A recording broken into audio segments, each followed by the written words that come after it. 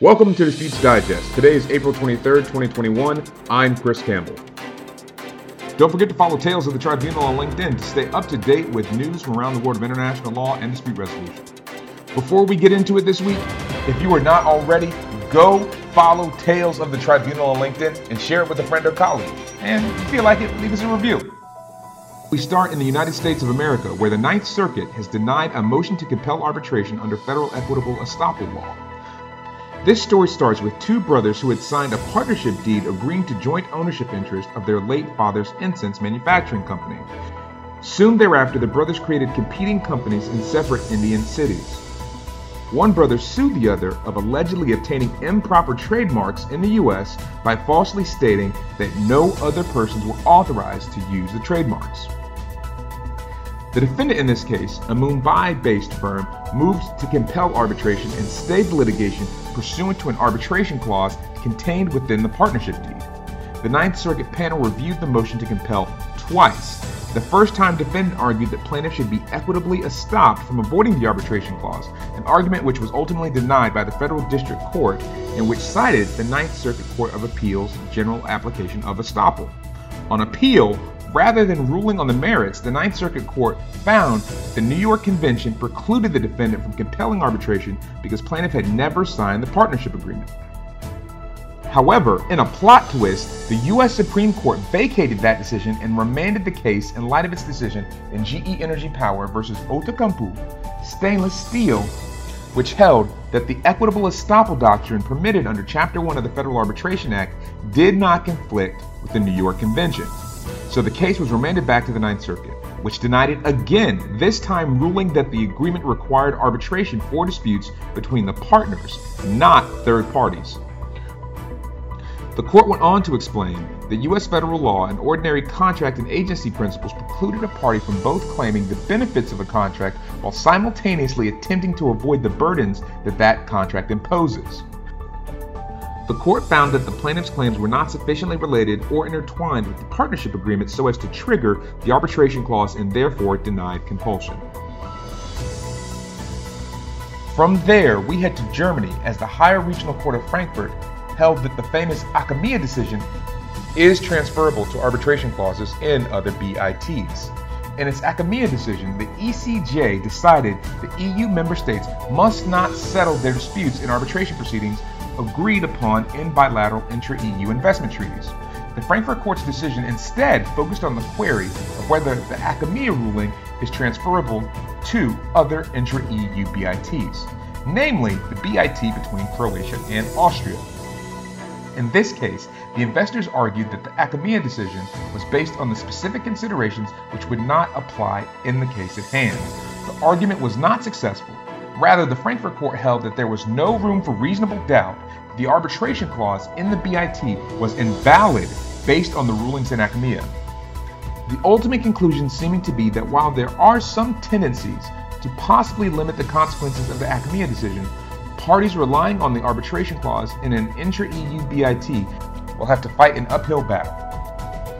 Several outlets, including Baker McKenzie's International Arbitration blog, have done an analysis on these proceedings, which we'll include in the show notes.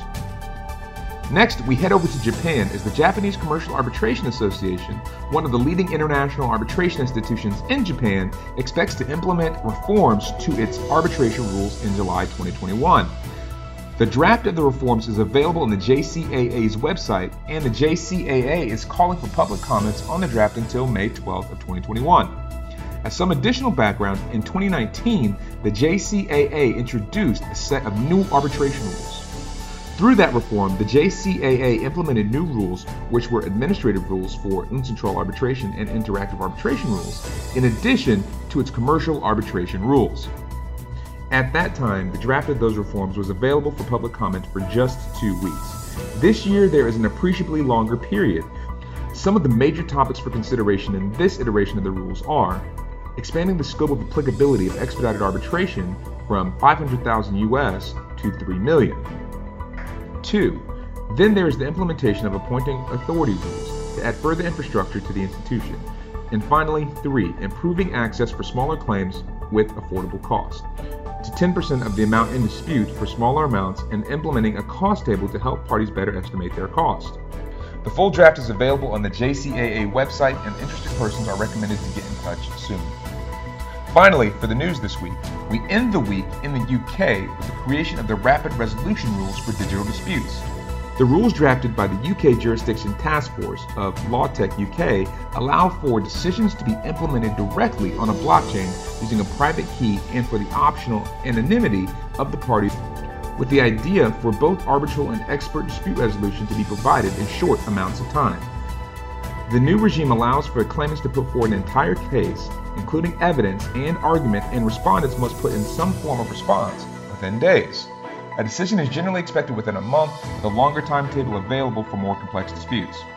The rules in full are available for review and are already available to be used by parties that want to implement them in their agreements. We'll link to them in the show notes. Next, we head to opportunities.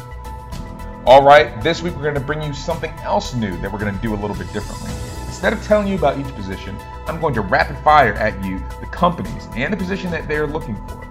If you're interested, you can usually find these positions on LinkedIn or by heading to the company's website. If you get hired, you got to let me know. Deal? First up, FTI Consulting is seeking an international arbitration analyst for its DC offices. International law firm DLA Piper is seeking a disputes associate for its New York offices. Electrical and electronic manufacturing company ABB is hiring counsel for its Greenville, South Carolina, Houston, Texas, Cary, North Carolina, and Fort Smith, Arkansas offices. Global law firm Steptoe Johnson is seeking a conflicts attorney to join its Washington-based offices. Again, each of those listings can be found on LinkedIn, but we'll also include the link in our show notes. Next, we head to events.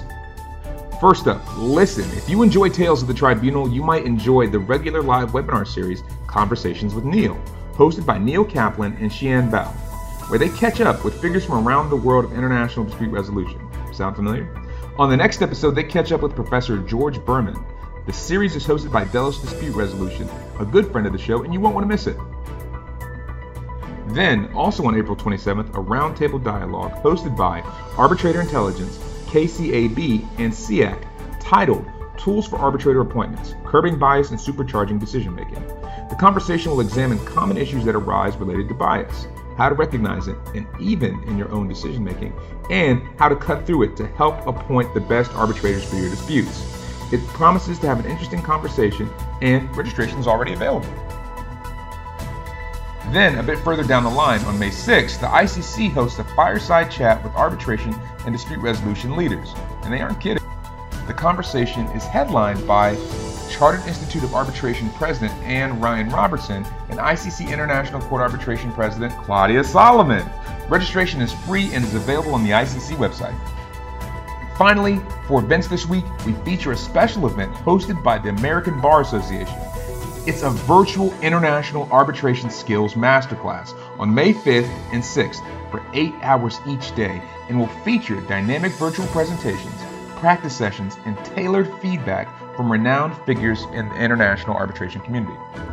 Participants will learn and practice the best methods, techniques, and the do's and don'ts for conducting a merits hearing. Leaders from across the globe and from across the field will guide the discussion. Registration fees start as low as $450 and is limited to 100 members. You won't want to miss it. All right, one more thing before we get out of here for this week. Nearly 1 year ago, the world watched in horror at the events that took the life of George Floyd, a man who never got his day in court. However, this week, that same court rendered a decision that brought accountability and memorial justice in the name of George Floyd. The protests and demands for equality that were sparked by the tragic events that befell Mr. Floyd were just that, a beginning. We've seen actions and demands for change in our own world of international law, but the question that still remains, what else can be done? What can we do to change unjust and discriminatory systems to increase diversity, not for the sake of doing so, but because they bring better outcomes? Something to think about. Change comes slowly, and then all at once, but it only comes with the intentional and consistent effort of motivated individuals. Black Lives Matter. That's all we have for this week. Rest in peace, George Floyd, and all the others taken too soon in this march for justice.